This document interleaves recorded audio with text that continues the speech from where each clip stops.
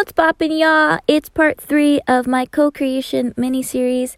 Yesterday we talked about language, having victory language, not a victim language, how responsibility and choice equals power, and all of it is really about surrendering. It's a daily practice to really shift the way we speak to ourselves if it's a more negative or even if it's a more positive language. I kind of want to touch up on language again. Just because sometimes we think that we always have to be positive, but that's not true. Positive and negative, there has to be an equal balance, and it's absolutely okay to have that negativity in our life and the positivity in our life as well. Too much positivity can actually make us go crazy, and I don't know about y'all, but for me, sometimes when I see all these happy faces and the positive vibes, I get a little overwhelmed because I'm like, I don't feel positive like this all the time. And it's okay when I'm feeling a little in the dumps, like it's okay to make that okay. But that's kind of like the society that we're in today where, it's all about happiness and high vibe, high energy, which is a lovely thing. Like I love to be in that, but being in that 24/7 actually is no bueno. So I just want to give you guys that. I hope it's more of a reminder than a first time thing. But if it's the first time of you hearing that, cool. That's actually going to be my next little mini series, which I'm going to talk about emotional agility. I'm reading an awesome book called Emotional Agility, and it's absolutely amazing. So what I really want to touch on today very briefly is on limiting beliefs. And limiting beliefs can be like a truth that... Sorry, my brother's leaving. 1 minute. I'm sorry, guys. My brother literally was leaving for school in the middle of my podcast episode, and I told him I was recording. But anyway, so limiting beliefs, they actually become your truth about you. Because if you're consistently, enrolling yourself in these limiting beliefs, that becomes your truth. So I want you guys to start shifting, like your narrative. Really shift your perspective, kind of like what I talked about yesterday. And honestly, when it comes to the truth, the quote-unquote truth, because sometimes the thoughts that we have, the feelings that we have are not always true.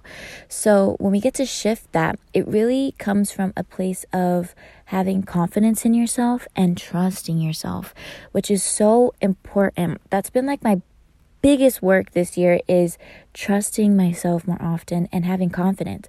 Confidence is not always, being sure of yourself and doing the things that, no one wants to do.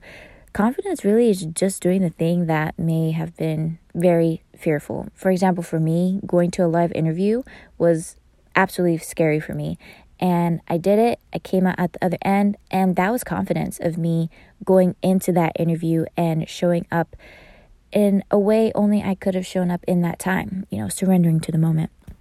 So, really beautiful thing. I don't know who this guy is, but I read it and I probably should have done my research on it. But his last name is Rasiopi. And I love what he said. He said, nothing is more potent or powerful than trusting yourself and confidently following your truth, which I feel like has something to do with like the inner voice, that voice that acts as our GPS, that helps us guide our decision. And I love that. I was like, wow, nothing more potent or powerful than trusting yourself and confidently following your truth. That's why I wanted to touch on your truth, is because this awareness that you guys are creating in, co-creation is, what are you telling yourself on an everyday thing? What is that language that you're having with yourself? And really getting to redefine and realign with a new truth. There was something that, oh my gosh, having flexibility in your life is so amazing, and it's so crucial, I feel like, because when you're rigid and you're too, I don't want to say stuck, but stuck in ways that are not serving you, you get nowhere. You're like running in place. So when you have flexibility, you're able to adjust, and you're able to, have that agility in life, whether it's like a physical agility, physical flexibility, or a mental flexibility, which is what I'm kind of like pointing towards right now, is having that mental flexibility, that mental emotional agility in life, which I feel like is so amazing. But I think what I was getting at here was having the agility to redefine your life, to expand on these identities that we have of ourselves. A lot of us identify with like only one or two things. I'll use myself, for example, because that's really all I can do. I would define myself as just older sister, a daughter, and a homebody.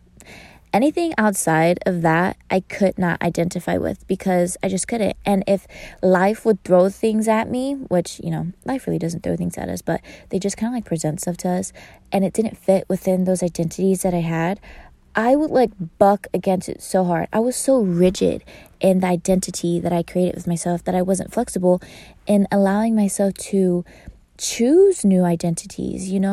I have really been telling myself, like, I don't really like this labeling thing that's going on, recently in this society. I like to keep it open. So for me, I'm choosing not to identify as like so many things, but just to be free in who I am and to not limit myself in who I am. So that's why I say, like, I don't like to have labels. So when it comes to your identity, really take a look at what it is. What around your identity have you created a truth around? So being flexible with that, really choosing to trust yourself and to be confident in yourself is a form of co-creation. Because when you're confident, it's really allowing for you to choose these opportunities, these experiences that you normally wouldn't do, which I'm like, wow, so amazing. If you guys don't know about Mel Robbins, M-E-L Robbins, O-R-O-B-B-I-N-S, I believe. She's absolutely amazing. She talks about confidence, and I would love for you guys to really look into her and see what she has to say about confidence, because confidence is not always like a forever feeling. Confidence usually can come and go, and I always struggle with the idea of confidence myself because I never really truly felt confident because my definition of confidence was wrong. It was like this inner thing that I have to feel like high and mighty, oh, I could do it all. Nope. Like I said in the beginning prior, confidence is just sometimes doing the thing that you are hesitant or afraid or scared of doing. So I think this is the end of my co-creation thing. I feel like this is probably going to go close to 10 minutes because it's just so juicy. Let me think. Is there anything else I would love to say on this co-creation? It's also creating jointly. It's kind of like working together in that harmony with yourself and God. It's kind of like also having like a supportingness, co-creating with someone or with God or universe. You also have to support that. I don't know what that means, but I just feel like co-creation also has something to do with support. And I think it's really amazing that we have that ability to support what it is. That's individual to you, and I think that's a beautiful thing for you guys to be able to go out there and to find out. I think that's all I really want to say on co-creation. I feel like co-creating is something that is so amazing because I get to do it every day. There's little moments that I realize that I am co-creator with, and it's not limiting. I feel like it's almost like multi-dimensional process. It's not like a 1D thing. Like it's like a 3D, 4D, 5D, if that's a thing. But when you really adapt or adopt this co-creation mindset, you create a lot of flexibility in life of really making you see that you are in the driver's seat of life. You are getting to create and bring alive this life that is 100% attainable. Everything that you imagine 100% can come true. It's just like the power that we truly have in our lives is extraordinary, and we don't take advantage of it as much as we can. And that's why I'm so passionate about my podcast and about life and just all of these different things that we have the privilege of actually being alive and being able to experience and be a part of. That supporting. I feel like it's almost like a supporting thing. So today's homework that I'm going to give you guys is to journal. Get deep with yourselves. Go there. A lot of us like to shy away from it and choose not to listen to it because it takes a certain amount of stillness.